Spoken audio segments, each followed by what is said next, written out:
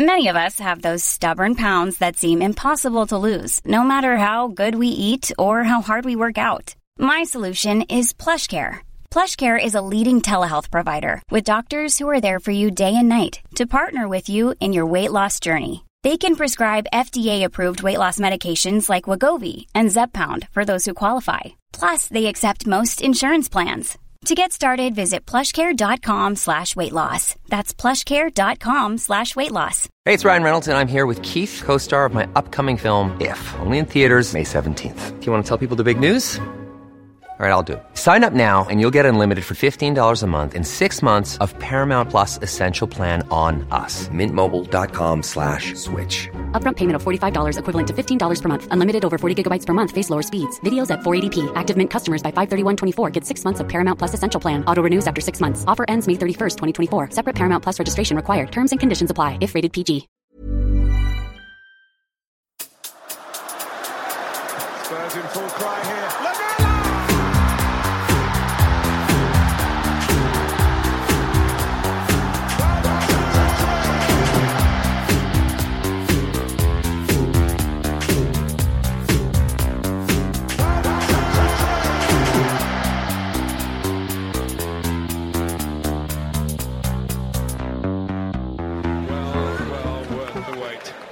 Welcome, listeners, to The Extra Inch. My name is Windy, and I'm joined by my sidekick and best friend, Bardi. Hello, Bardi. Hello, Windy. And our tactics guy and my keyboard-suffering friend, Nathan A. Clark. Hello, Nathan. Hello, Windy. You're a different machine today, Nathan. Why is that?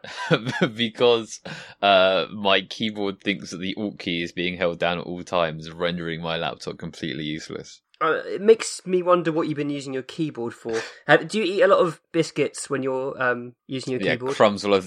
It may be my eating habits, but I think what it may well be the case is my tendency for long hair and long beards getting all off onto right. Yeah, it's probably not going to be helped by a period of being stuck inside, I imagine.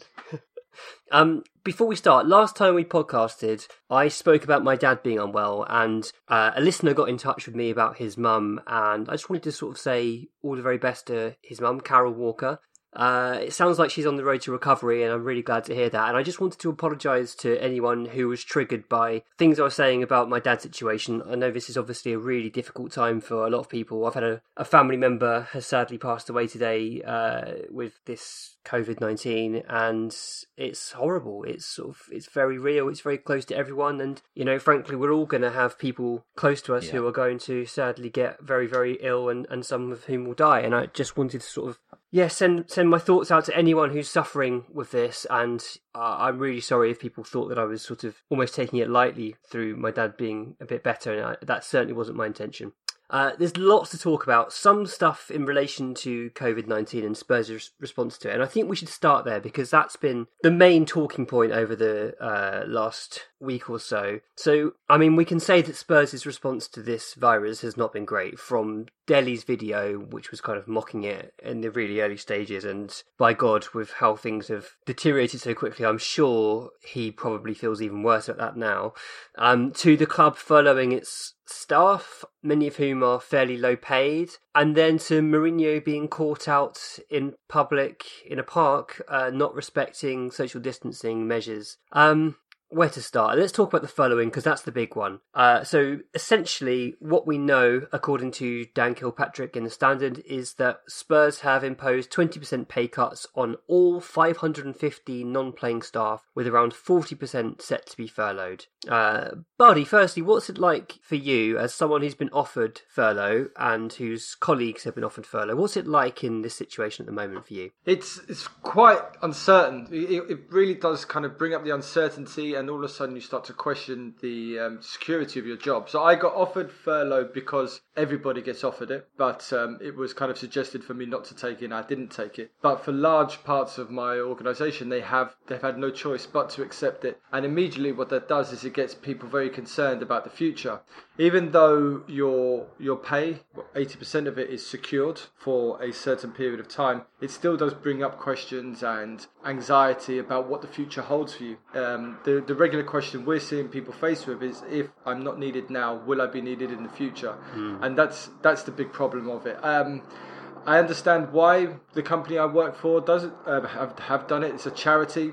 Our shops are closed, our events are shut, and we've got no money coming into the charity. So that opportunity to have the government pay for workers that we would otherwise have had to make redundant or get rid of, it has helped them, and it's helped us, and it's helped them. So there's a really positive thing to it as well, that it's keeping people secure in a time where if they lost their job, they wouldn't be able to find another one. And it's taken advantage of the government, which is an offer that the government have made, and I can totally understand why Spurs have decided to take that opportunity. Whether or not it's right is a different question, but I can understand why they've taken the government's money in this instance.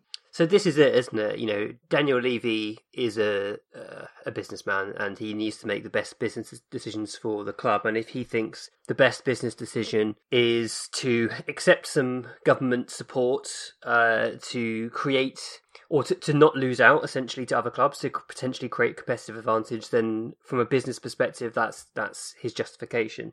The issue is the ethical issue of whether an organisation like Tottenham, which makes huge amounts of money every year, is really the kind of organisation that should be even offered this scheme in the first place. That's the problem. And then having been offered this, there being no restrictions in place as to the size of the company or turnover that could take the government up on the scheme, should Levy be going down this route when other football club owners have chosen not to? I find it really problematic, but I'm kind of tempted to say hate the game, not the player in some respects.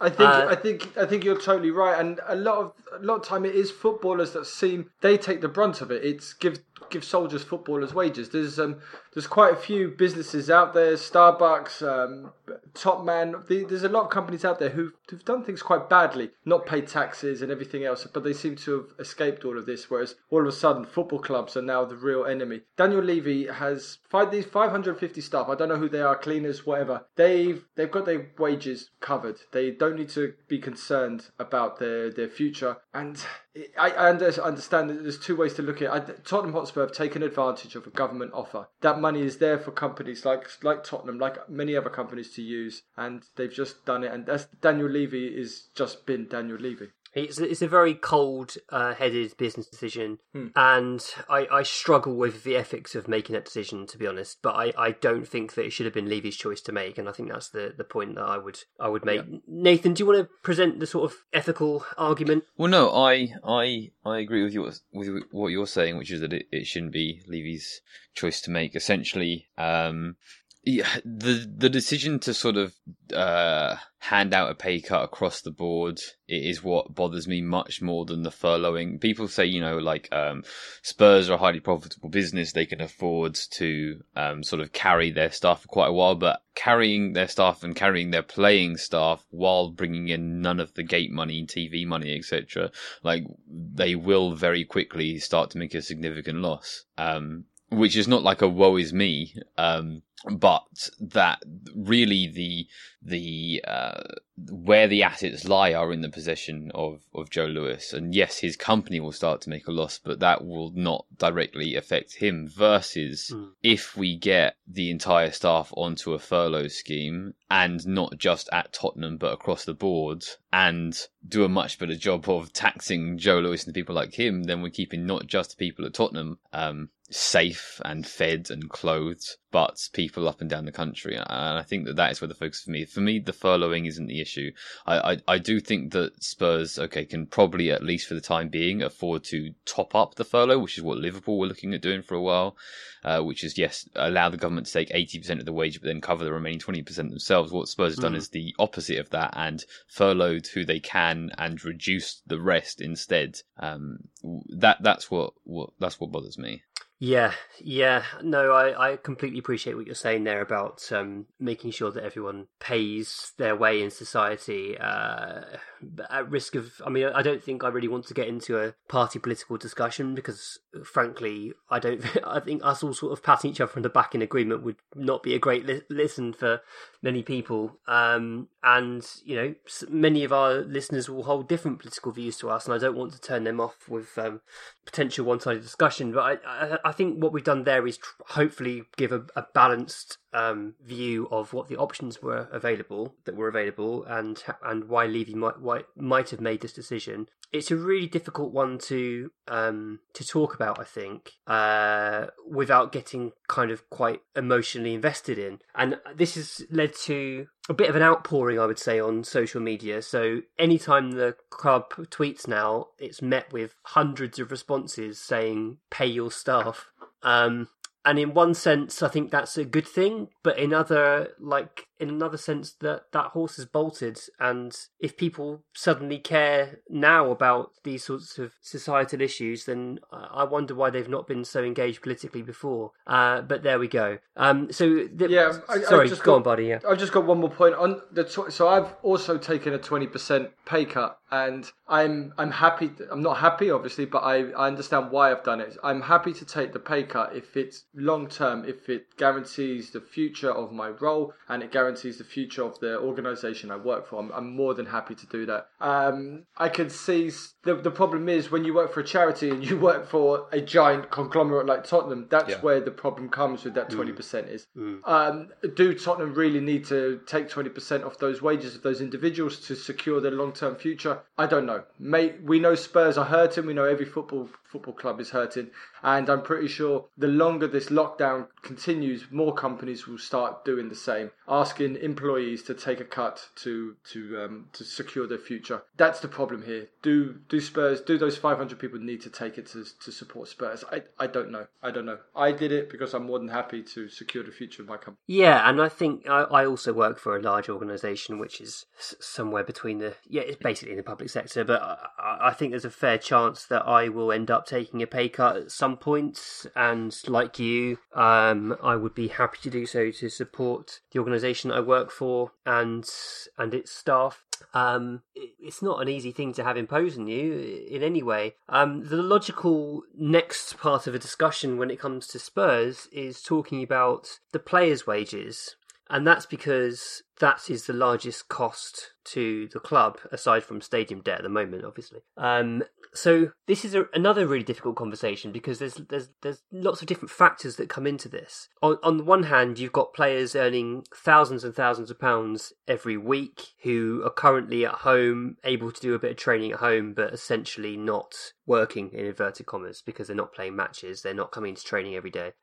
You've got Players Union, PFA, who are trying to negotiate some kind of deal with, I presume, the Premier League and the FA about what kind of cut in salary would be appropriate for players. You've got people who are working on the front line in the NHS who are getting paid very little comparative to football players. And so that creates a kind of this toxic atmosphere in which this discussion is being held. And then you've got the players themselves. And they've done a good thing today, and we'll come to talk about that shortly. But Nathan, how do you feel about people who want players to take pay cuts, who think the PFA are delaying things deliberately? Where do you stand on all this?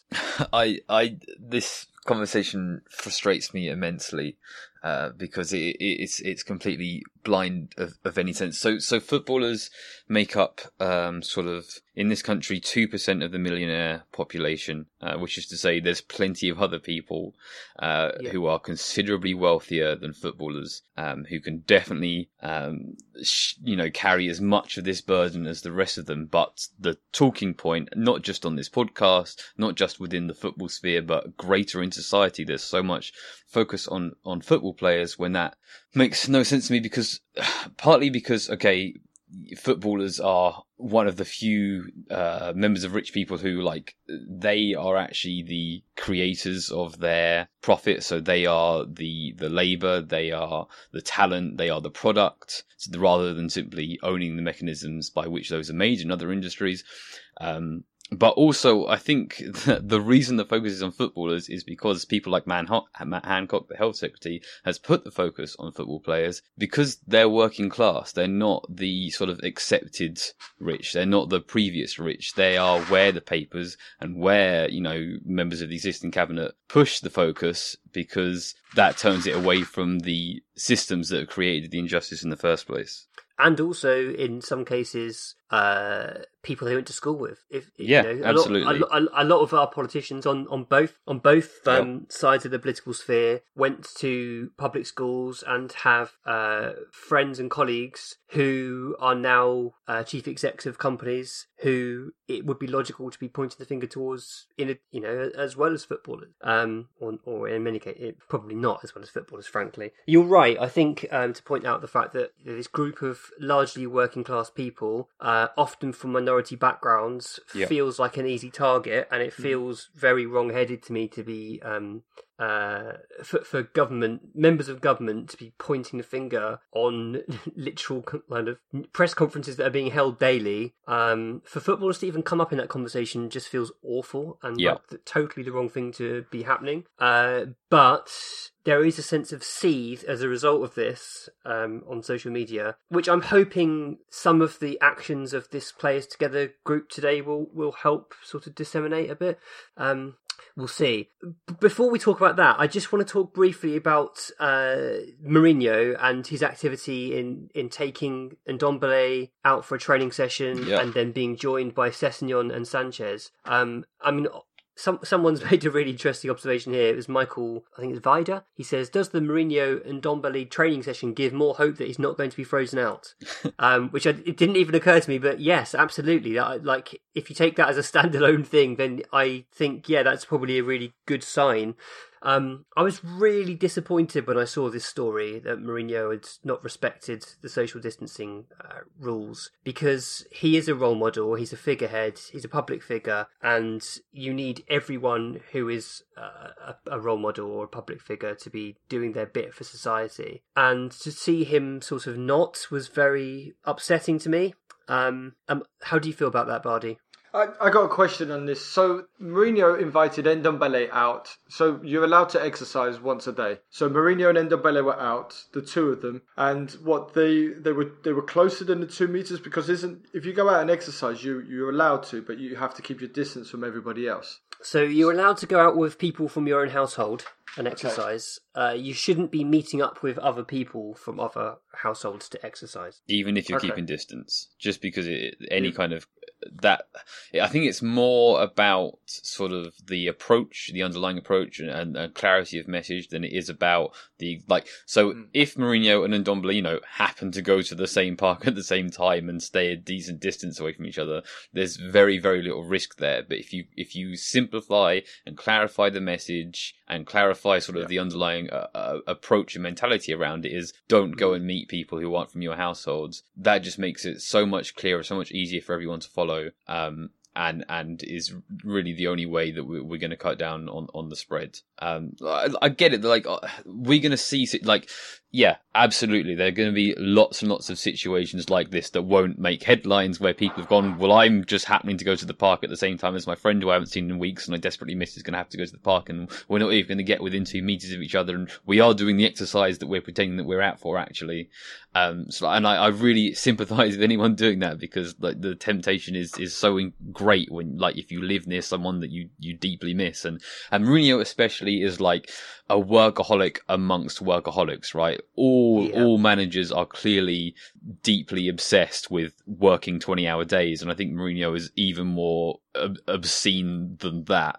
And so if he lives around the corner from this player that he has, who is this incredible mercurial talent that he needs to get him fit somehow, and there's a park between them, it's so easy to see how that gets done. And I think we'll probably see this with other clubs, with other players, with other situations like that, and not just within football. Outside of football, we will see, more celebrities, more politicians, more people misbehaving. But I think that will probably, at least for a while, also die down in a few weeks as the backlash sort of helps keep people away. I guess it's more frustrating because the club have done a really good job of showing how the training sessions can be held remotely. So they've posted pictures of Mourinho and his team running training sessions with everyone logged in via Zoom or Skype or whatever, and following what was being done. And I thought that seemed to be working really well, and it keeps everyone in touch. It creates still this, it maintains this sort of sense of camaraderie and the bond between the players, which is obviously a really good thing. And to see him sort of out there in full coach training kit, I mean, it was just, I found it really embarrassing. So we had a couple of questions off the back of all of this. Call Me Kenneth says, how do I balance my insatiable desire to watch Spurs play again and the fact that the club don't deserve my financial support? And Andrew Briggs says, would any of the club's recent behaviour or actions ever cause you to rethink how you support Spurs in the future? I'll start with you, Bardi. I mean, I've been thoroughly enjoying watching old games, even like famous defeat. I watched the 5-4 defeat at White Hart Lane. I watched the 1981 FA Cup replay against Man City, which was a real eye-opener, because you know the legends of Hoddle and Ozzy Ardiles and even Graham Roberts. It was incredible in that match. And just go back and just catch up on these games and take the opportunity to watch football matches that you would never normally watch. So I do that by not paying any money into Tottenham and watching people who've probably illegally added these films onto YouTube. How about you, Nathan? Does this sort of ethical conundrum contribute to how you feel about Spurs, and does it make you want to act any differently as a customer? Yeah, it's difficult. It's really I really like the third kit from this year, and I was going to wait because the prices dramatically come down at the end of the season. I was going to wait and buy it sort of around now. And I can't justify giving money to Spurs, even though, okay, it doesn't directly go to them. They use a shirt sponsor, blah, blah, blah, so on. You get the idea. I don't want to pump up their shirt sale numbers to reflect future sponsors. Like, at least when you know that, like, money is going towards ground staff and stewards and all of that, there's some justification there. But with that completely removed, like, it is so hard to give Spurs money. Like, it's so hard. Like, the club give out their latest sort of update on where things are going, and you click on the page and the shop advert comes up, and it's hard to not, like, feel anything but disgust at the idea of following that link onto the shop. So, I understand. I get it. It's really difficult. It's really frustrating. It might be frustrating for a lot of people to sort of resume their fanship of Spurs when things get going, depending on how the club continue to handle this situation going forward. And I'm not going to sort of pretend. I'm not going to lie and say, I'm going to abandon Spurs now, because, like, I'm really tied in with all of this stuff that the three of us do and everything else as well. But I do completely empathise with anyone else who has turned away from this club. And I say, okay, fair enough. I completely understand that. Don't abandon the sport, though. Find other ways to enjoy the sport. Find a lower league side. And I would encourage people who feel that way to go about changing the way that they enjoy this sport. I sympathise with that. I mean, if Spurs came back after this break and they started smashing teams immediately with Kane and Son, that would also be a way to get everybody back. It's true. Winning football matches fixes everything in the world. We're so fickle, aren't we? I think also Spooky on Twitter earlier gave a nice kind of way out, which is to say that Spurs to him is us. Spurs is the community around the club. Yeah. It's the matches in history. It's not the businessmen that currently run the club. It's not even the players necessarily who are playing in that shirt right now. Spurs is what's gone before, and it's whatever the fans say that it is. Exactly, and I think that is a cop out in some ways, but it gives you a way out of this equation. I mean, there are so many other companies to boycott who do awful things, and if you're someone that boycotts companies whose ethics you don't agree with, then perhaps you would consider giving up on Spurs. I mean, ultimately, it's everyone's individual choice to do that, and I would respect anyone who chooses to do that, because it's you're making life harder for yourself. So yeah, that takes some doing.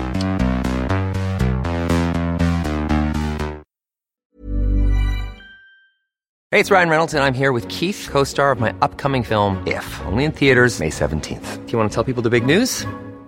All right, I'll do it. Sign up now and you'll get unlimited for $15 a month and 6 months of Paramount Plus Essential Plan on us. MintMobile.com/switch. Upfront payment of $45 equivalent to $15 per month. Unlimited over 40 gigabytes per month. Face lower speeds. Videos at 480p. Active Mint customers by 531.24 get 6 months of Paramount Plus Essential Plan. Auto renews after 6 months. Offer ends May 31st, 2024. Separate Paramount Plus registration required. Terms and conditions apply if rated PG. There's never been a faster or easier way to start your weight loss journey than with PlushCare. PlushCare accepts most insurance plans and gives you online access to board-certified physicians who can prescribe FDA-approved weight loss medications like Wegovy and Zepbound for those who qualify. Take charge of your health and speak with a board-certified physician about a weight loss plan that's right for you. Get started today at plushcare.com/weight-loss. That's plushcare.com/weight-loss. plushcare.com/weight-loss.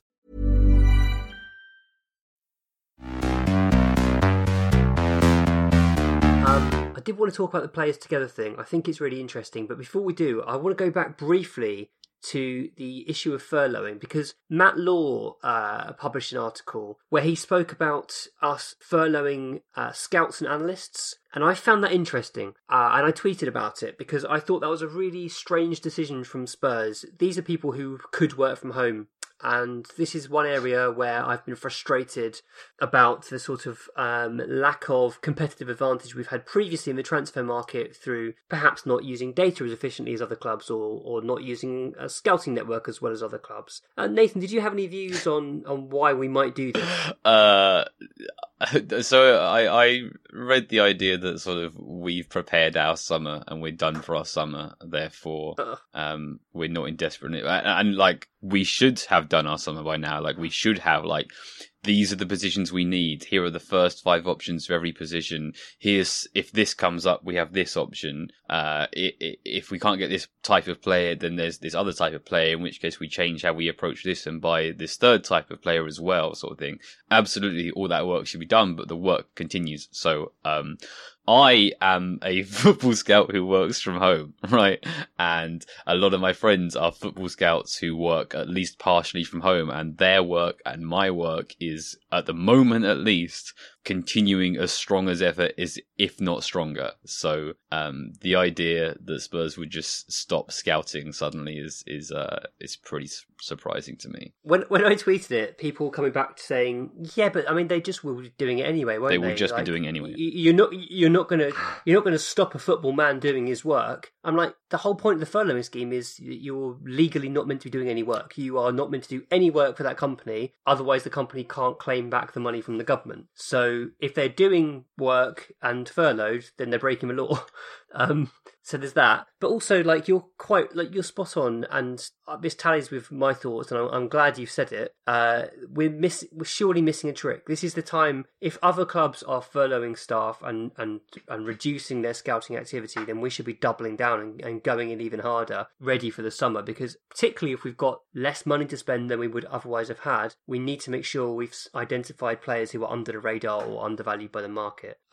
Okay, so we will talk about players together, which I read this morning, and I genuinely sort of welled up a little bit when I was reading the letter. I understand that this is being led by Troy Deeney, Jordan Henderson and Harry Maguire, and they are all fantastic people for doing this. So what they've done is get together with all of the Premier League clubs and many of the players within the clubs, and they've set up a charitable scheme basically where they're going to be ensuring that money gets to the groups at the moment who need it the most, and this is completely separate from what the PFA is working on. So this, I think, is just them dipping into their pockets and giving essentially to charity to support the efforts against COVID-19.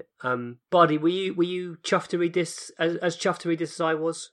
Yeah, it's great how many people have started turning to help the NHS.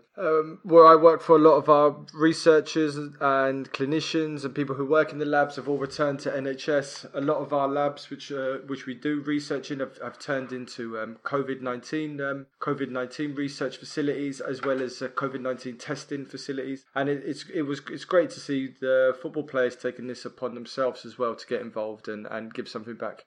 How about you, Nathan? How does this make you feel? Yeah, it's excellent, and I'm not surprised that we see this from the football player community. Yeah, I guess probably partially under the outside pressure of the nonsense coming out of Matt Hancock and everywhere else as well. But I also think that it is, footballers are people who are considerably more involved in their communities. And again, as we mentioned before, they are working class people almost entirely. And so this is much more in their nature than, again, comparable people on similar wages whose money is, kept offshore and so on. So yes, this is really heartwarming, but it also makes me frustrated that they are both almost alone in this activity and also reprimanded despite this activity. Yeah, absolutely. The other thing we didn't discuss in relation to all of this is the PR element, and I think Spurs' response has been a complete PR disaster. Other clubs have come out of this looking really good, I think, and there's something to be said for having good PR around all of this. I'm sure that's not the case with the Players Together thing, because it seems just like a genuinely lovely thing to have done, and I'm sure there'll be a Premier League wage cut across the board once the PFA have negotiated some kind of deal as well, and that'll be on top of this gesture. Jordan Henderson's having a hell of a season on and off the pitch. What a guy. Yeah. He just seems like such a good bloke. The other interesting thing that cropped up was Toby Alderweireld's agent, who I think was writing in The Guardian, and he essentially said that players should be able to leave for free if their wages are cut. So I'm going to read the direct quote.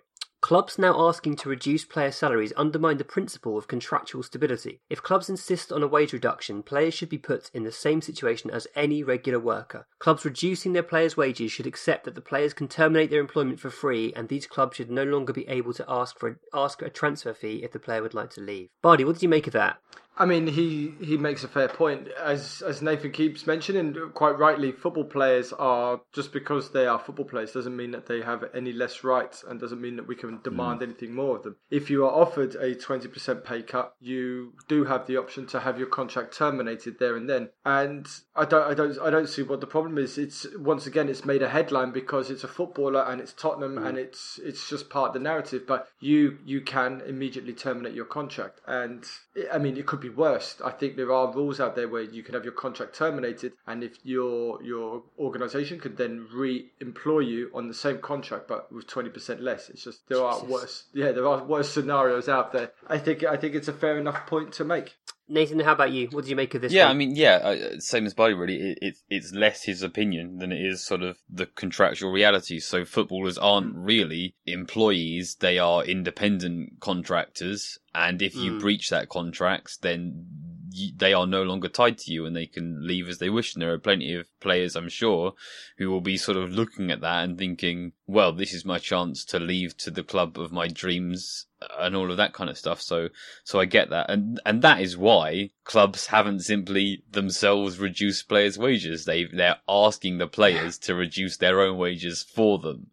I mean, I don't think that we will see players leaving. I don't think we will see clubs cutting players, not at the top end of the table anyway, top end of the pyramids, as it were. But that is why the power is essentially in the players' hands to do with as they wish. These pesky Belgians and their football contracts, I mean, they did. I was referred to Jean-Marc Bosman. It is, it's a good point. It's a human rights thing. It's a contract of employment, and it's just something which is there available for footballers to do. Interesting. Okay, so we've got a couple of questions before we end. First one comes from Kev Green. He says, how come Nathan can play FIFA pretty much the same way Spurs actually play? It's uncanny. Nathan, what's this mean? So I'm playing out I missed last weekend because I hurt my back and I was just in bed in pain all day. But next weekend I'll be back on it again, playing FIFA, playing my way out of the season. I'm not even sure who's next, but I played Sheffield last. I'm playing on the hardest difficulty, which is why I'm reflecting actual Spurs pretty well. Sort of just about edging out wins over bottom of the table sides. I lost to West Ham, I think, or I drew with West Ham. I can't remember already. But I'm struggling along, and I think that people don't want fiction from the continuation of the season. They want a realistic representation of how Spurs are going to play it out. So I will be pushing on, and also I accidentally I tweeted this, but I think it's a story worth telling. So I was playing a game on my PC. I was playing Rocket League on my PC with some other members of the football Twitter community, and I used my PlayStation 4 controller for that, and I plug it into my PC, and as I picked up the controller, I think I've turned the PlayStation on, and then I've plugged my controller into my PC, and I've been playing this game on my PC, but at the same time, I'm also operating my PlayStation 4, and I've gone into the PlayStation Store, and I've bought a bunch of games. And all of these emails coming through on my phone going, thank you for your purchase, thank you for your purchase, thank you for your purchase. And I got a bunch of them refunded. I explained what happened. Because there's literally I accidentally bought these games category. So I think this is probably something that's happened before. So I cancelled a bunch of purchases, but they didn't refund me my PlayStation Plus membership. So I now have online PlayStation membership. So I'll be playing Extra Inch, listeners, in the near future. And I want to give Bardi a game as well. So I'll see out the season, I think, but I'll also be playing online because apparently I purchased that. Nice. We've got a Twitch channel now. I set it up in readiness for you guys to get involved. Can you play via that? Awesome. Yeah, I think so. Yeah. Sweet. Can you play via that? It's like I don't know what I'm doing. I'm speaking to my dad about computer games. I'm so sorry. Twitch is new to me. I'm making a show of myself, aren't I?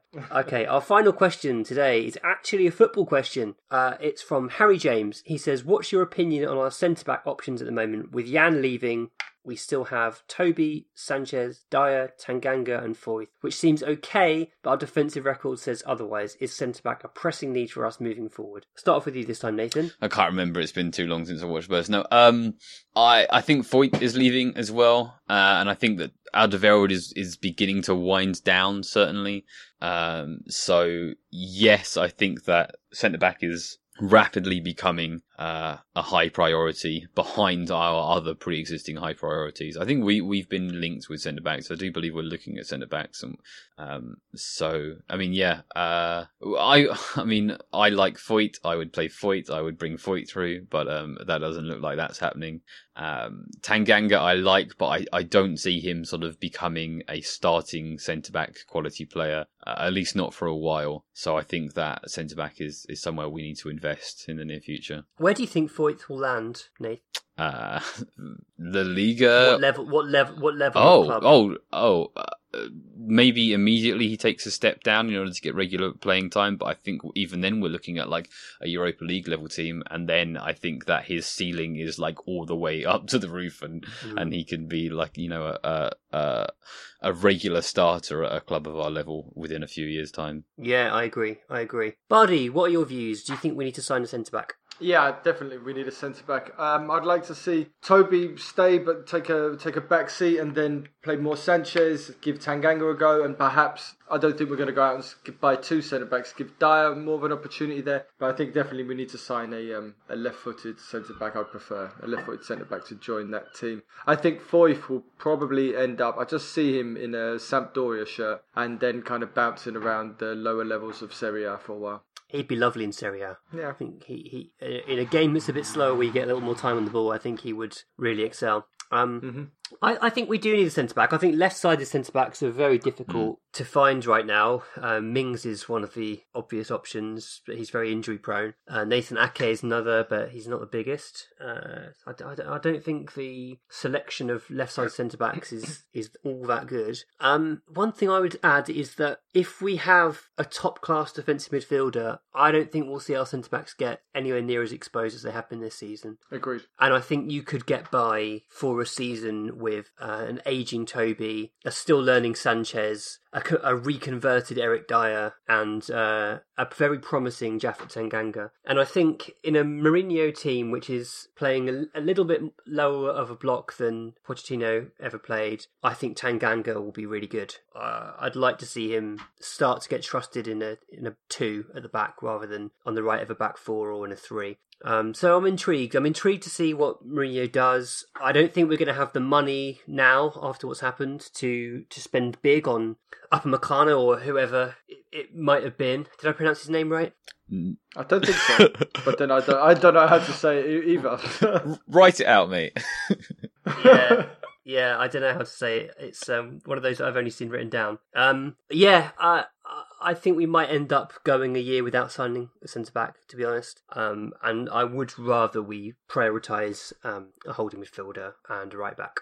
Agreed. Okay, that's it for this time, but we'll be back soon. Actually, before we go, I've been thinking about some recommendations. We used to do further reading, but this time I'm going to do some isolation recommendations. And this doesn't have to be football related. Bardi, is there anything you've been enjoying whilst in isolation? Yeah, so I don't know how everyone else feels, but I've got fed up of scrolling through Netflix. It takes forever. You never settle on anything. You always have an argument. So my wife and I, we picked 3 actors each, and then we went on IMDb and got their top 5 films of each 3 actors, and we wrote those films out. We put it into a bucket, and then when we want to watch something which isn't part of our regular TV season, we want to watch a film, we go to that bucket, pull out a film. You're guaranteed to get an actor you like, perhaps a film you haven't seen before, and guaranteed no arguments. So that's what we've been doing. And what bangers have you seen so far? Forrest Gump. So Tom Hanks was one of them. That's a winner. So we've watched Forrest Gump. We've watched Inception. We've watched a 1984 Denzel Washington film called A Soldier's Tale, which was interesting. Oh yeah, I've seen that. We've watched The Proposal, which is a Sandra Bullock rom-com, which wasn't too bad. And this evening we've got Much Ado About Nothing, Kenneth Branagh's nice. Shakespeare take. Nice. With Denzel Washington is in that. That's his number 4 film, I think. So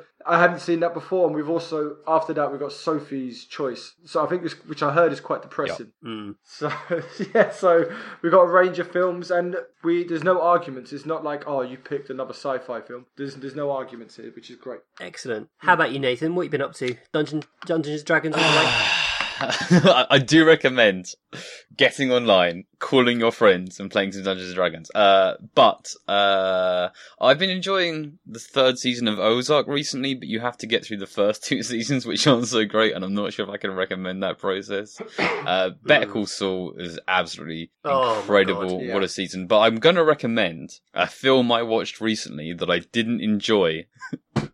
I watched Uncut Gems a couple of weeks ago. And it's so good. It's so good.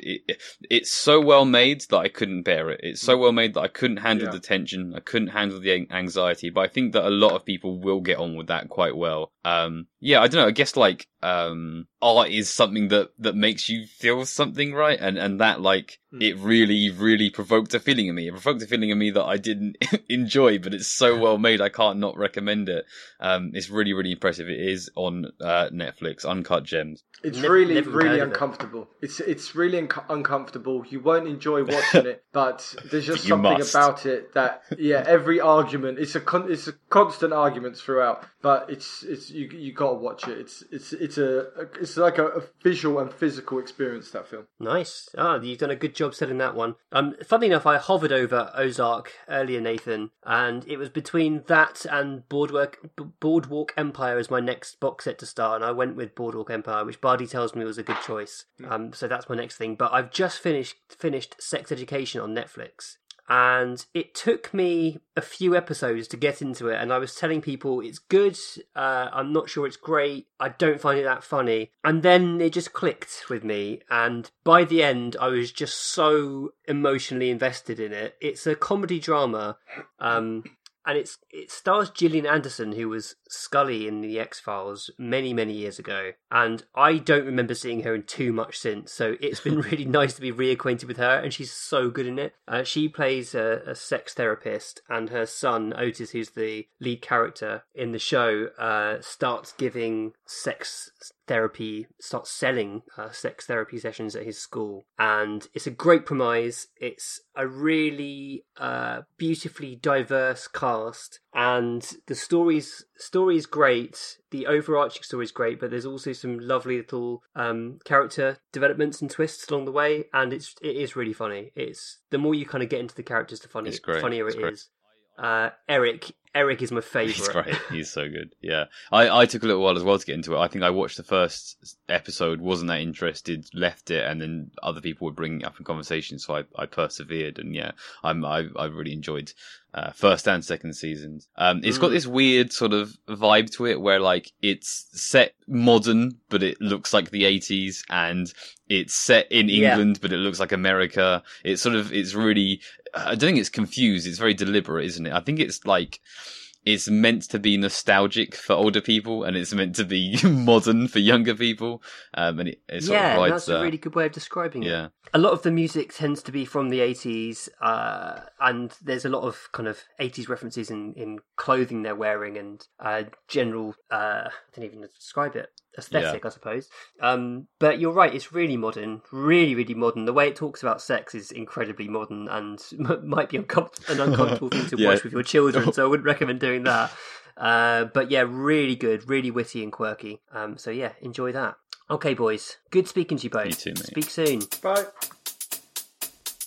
You've been listening to The Extra Inch. Thanks to Nathan A. Clark for production. Thanks to Bardi for being Italian. Thanks to Adam Gardner for the artwork. Thanks to David Lindmer for our intro music. You can find him on Twitter @DavyShambles and his SoundCloud @DLindmer. Do check him out, he's great. Follow us on Twitter and Facebook @The Extra Inch. Email us via podcast@theextrainch.co.uk and subscribe via your usual podcast platforms. And if you do enjoy the podcast, consider leaving us a rating and review. That would really help.